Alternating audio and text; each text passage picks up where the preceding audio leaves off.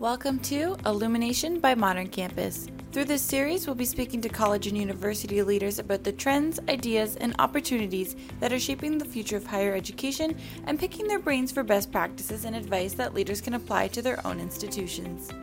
On today's episode, the Evolution's Editor-in-Chief, Amadar Lawalia, speaks with Christine Collins, who is Assistant Dean of Academic Programs in the School of Continuing Studies at the University of Toronto. We talked to Christine about the hot topic of microcredentials and how to leverage your continuing education's expertise to launch and scale these credentials at your institution. Let's get into it. Chrissy, thank you so much for joining us for the Illumination by Modern Campus podcast. We really appreciate it. So happy to be here, Amrit. So, let's jump right in. We're in a special feature about microcredentialing right now. The Evolution Modern Campus UPSIA work together on research about microcredentialing. At any conference you go to, you'll see 10 or 15 sessions about microcredentialing. Why are microcredentials capturing our imagination right now? Well, they are the hot new thing. And I think part of the reason they're capturing our attention is that we are constantly fed information about there being a skills gap and about remaining competitive. And I think, people are hearing the term microcredential and thinking, this is new.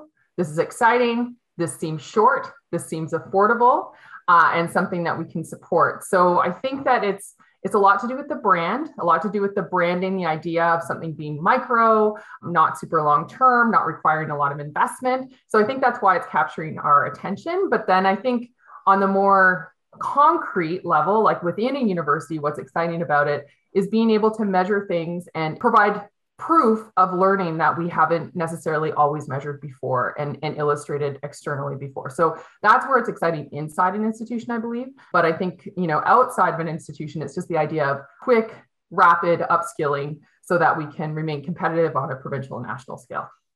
It's kind of neat that you framed it, I guess, across those two lines, because we do have to remember that what's exciting inside an institution might not necessarily be exciting outside of it. The things that we look at as being engaging or exciting. So when you think about from an internal perspective, like we tend to speak from the context of continuing education, but do you think there's a broader recognition of the fact that, degrees and traditional forms of learning recognition don't necessarily go beyond signaling when it comes to helping an individual sort of communicate their skills, their competencies, and their abilities externally?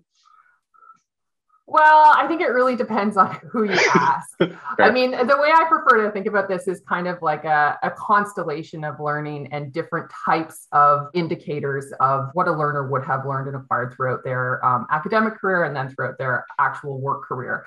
And sometimes those things are the same thing, and sometimes they diverge. So I think, the idea that microcredentials could replace or be more important than a degree, for example, is kind of a false concept. The degree will continue to exist. A microcredential can exist along with degrees and along with, regular non-credit certificates and along with professional certificates of achievement, certificates of completion. There's all kinds of different alternative credentials that should and will continue to exist in addition to a four-year degree, a professional master's program, a PhD. All of those things to me are part of a constellation. So we get excited about microcredentials, I think, because we know that governments are talking about these things. They're very excited about it. There's funding available. But I think sometimes we forget that in order to produce these things and these learning experiences, we need to invest in them. It's not an automatic moneymaker. You need to invest in high quality program development. You need to invest in high quality infrastructure to support them.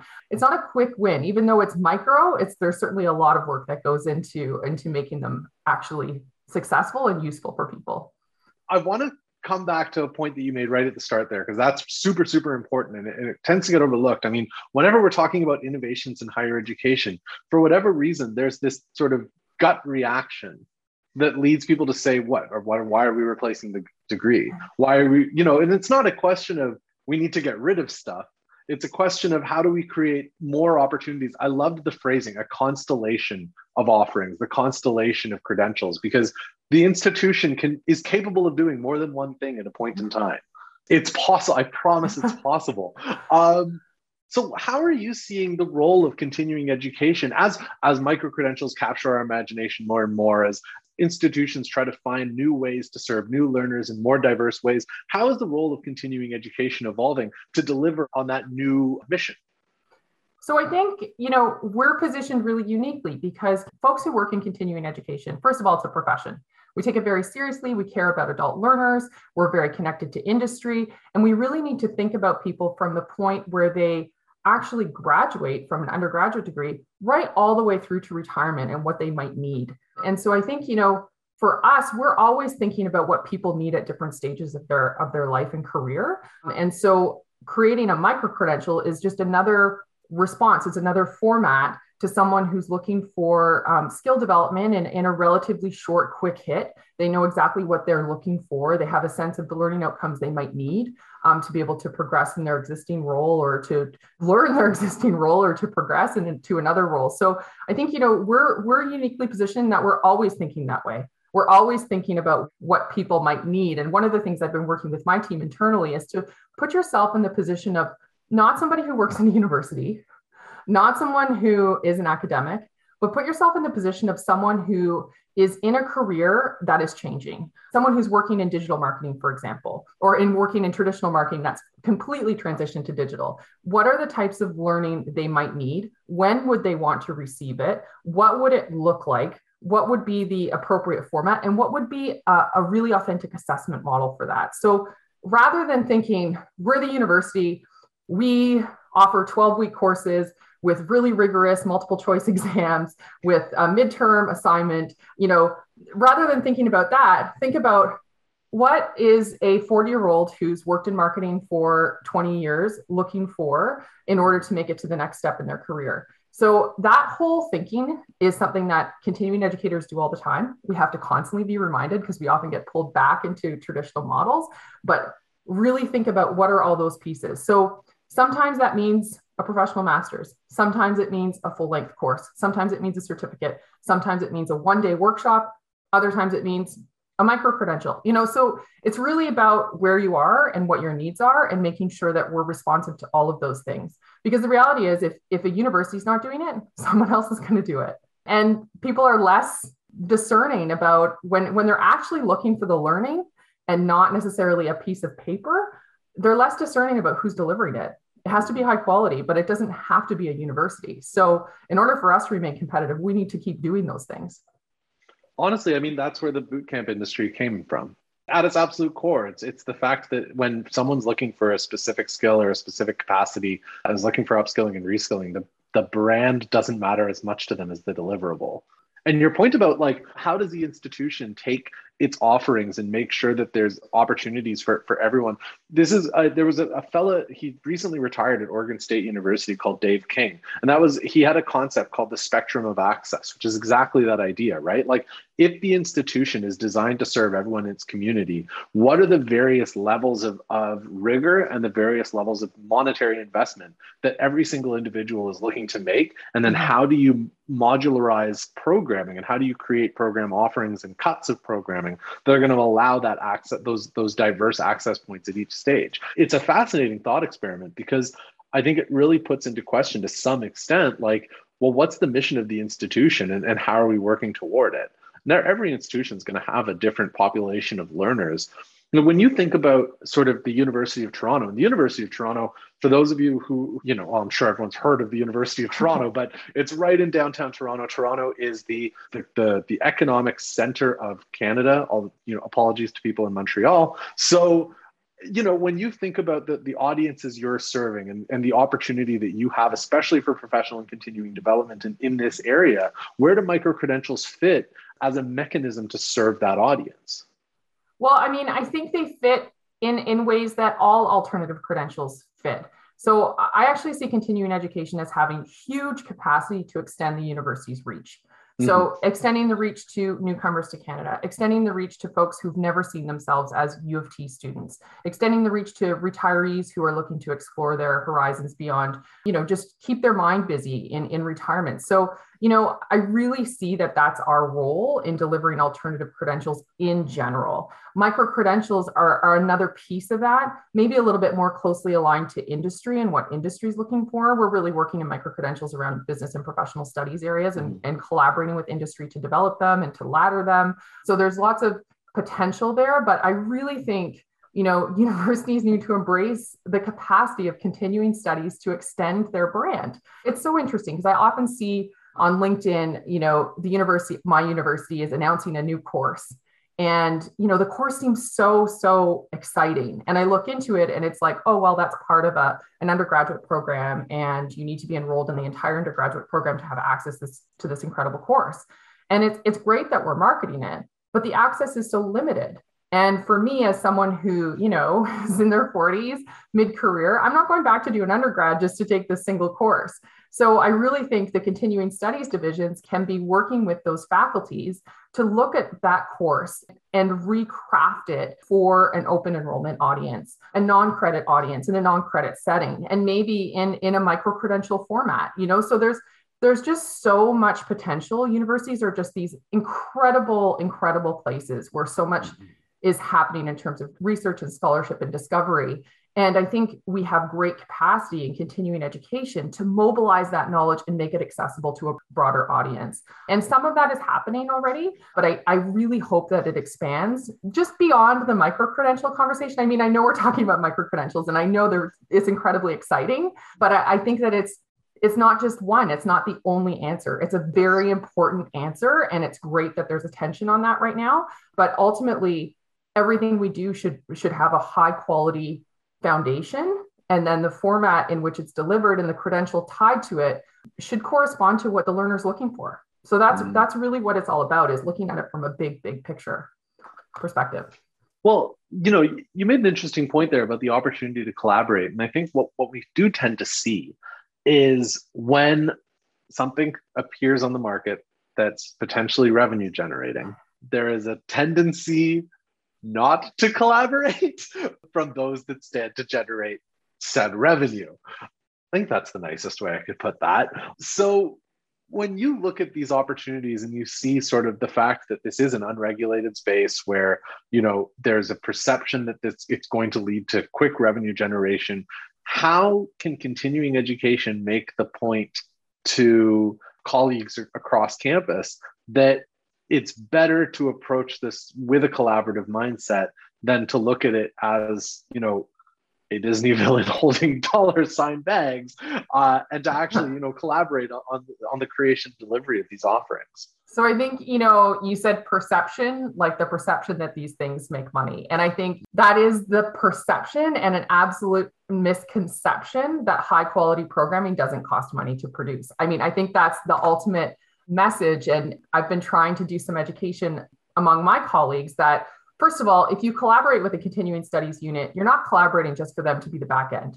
We don't want to be a back office. We have expertise in adult continuing education, and we're very good at it. So if you want to work with us, let's collaborate in content, let's collaborate in assessment, let's collaborate in format. That's one thing. The other piece is that all of that back office work costs money.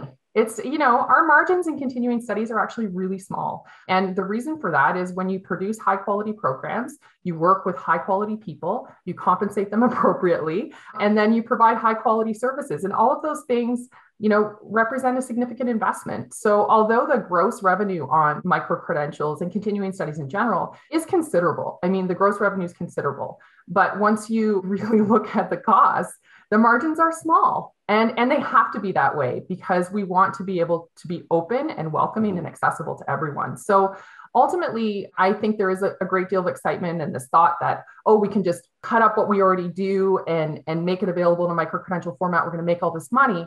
It's a nice concept. It's a nice thought.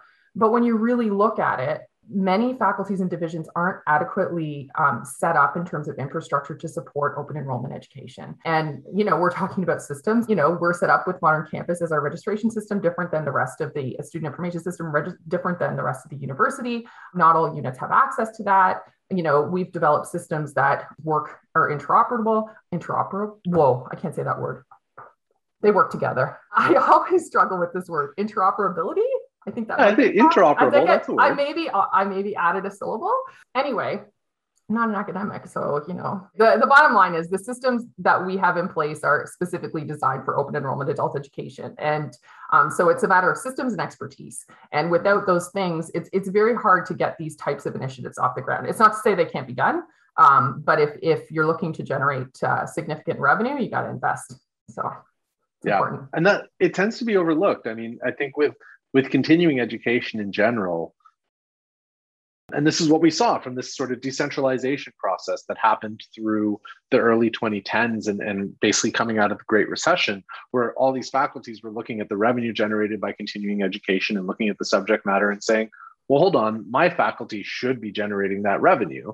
So, okay, well, let's disband continuing education. We'll have continuing education as a function of each faculty independently. And we kind of got to this point where everyone was doing continuing ed off the side of their desks without really realizing that, hey, this takes specific processes, specific tools, specific expertise, an entirely different approach to program development, design, and structure, a different approach to assessment, and a different approach to credentialing.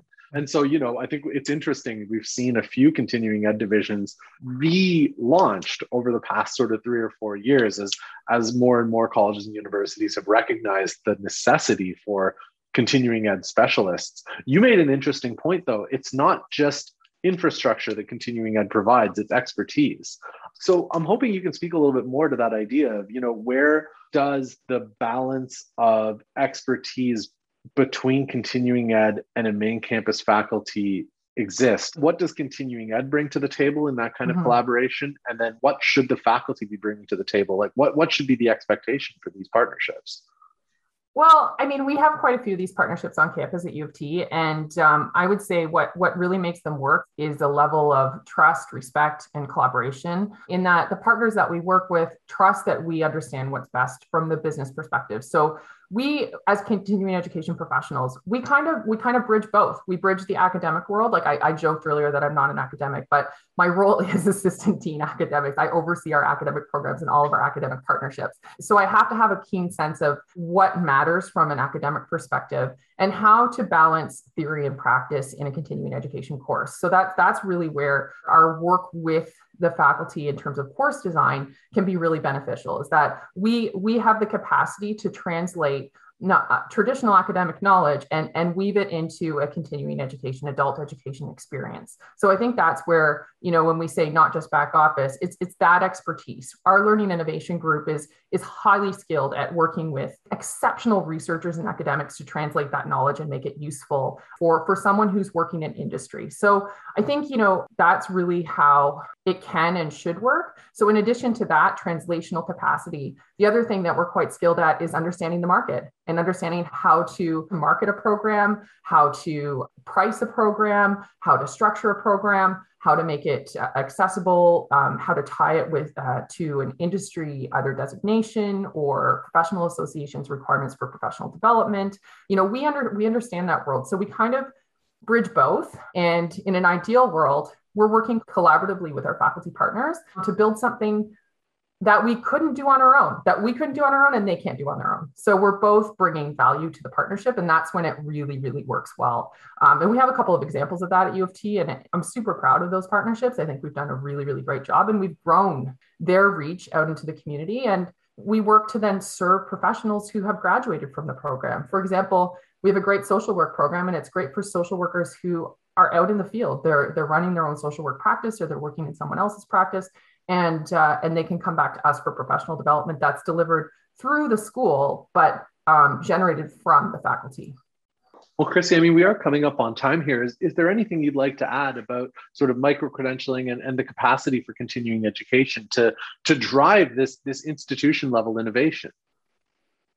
I mean, I would just add that we're very excited about micro-credentials, and I feel like I maybe haven't given them the credit that they deserve. I think they're really an excellent tool, specifically for learners to be able to communicate the skills that they've developed and acquired. And I do think they bring in a level of equity that's really interesting for learners and for universities to facilitate that equity and expose the learners to employers and allow them to actually be able to illustrate and communicate their skills. I love that capacity. So I do think, it's a really, really exciting time. And in terms of continuing education, I would just say, reach out. If you're curious about micro-credentials and what's happening, it's highly likely that the Continuing Studies Division within your university is actively working on this. Let's not reinvent the wheel, find ways to work together and go into those conversations with an open mind. I mean, I think our expertise is sometimes misunderstood. And I think, it's always great to have that initial conversation. And many times after I have that initial conversation with folks, they're like, oh my goodness, why would we even do this ourselves? We should totally be working with you. Mm-hmm. And we love that. We would love to work with different faculties and divisions to bring learning to a broader audience. So I think that's ultimately our goal. And micro-credentials may be the entry point for, a long-lasting marriage. Who knows? We start with micro-credentials, we move into full-length certificates, we move into big programs. Who knows? There's lots and lots of potential. So yes, I mean, micro-credentials are a great entry point, but longer-term continuing studies has really a great role to play in terms of extending the university's reach into the community. And ultimately, that's what it's all about. This episode is brought to you by Modern Campus in partnership with The Evolution. Modern Campus empowers higher ed institutions to thrive when radical change is required to deal with lower student enrollments and revenue, rising costs, crushing student debt, and even school closures.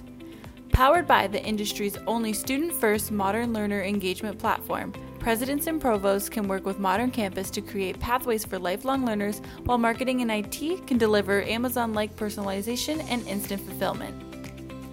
To find out more on how you can transform your institution to meet the needs of today's modern learner,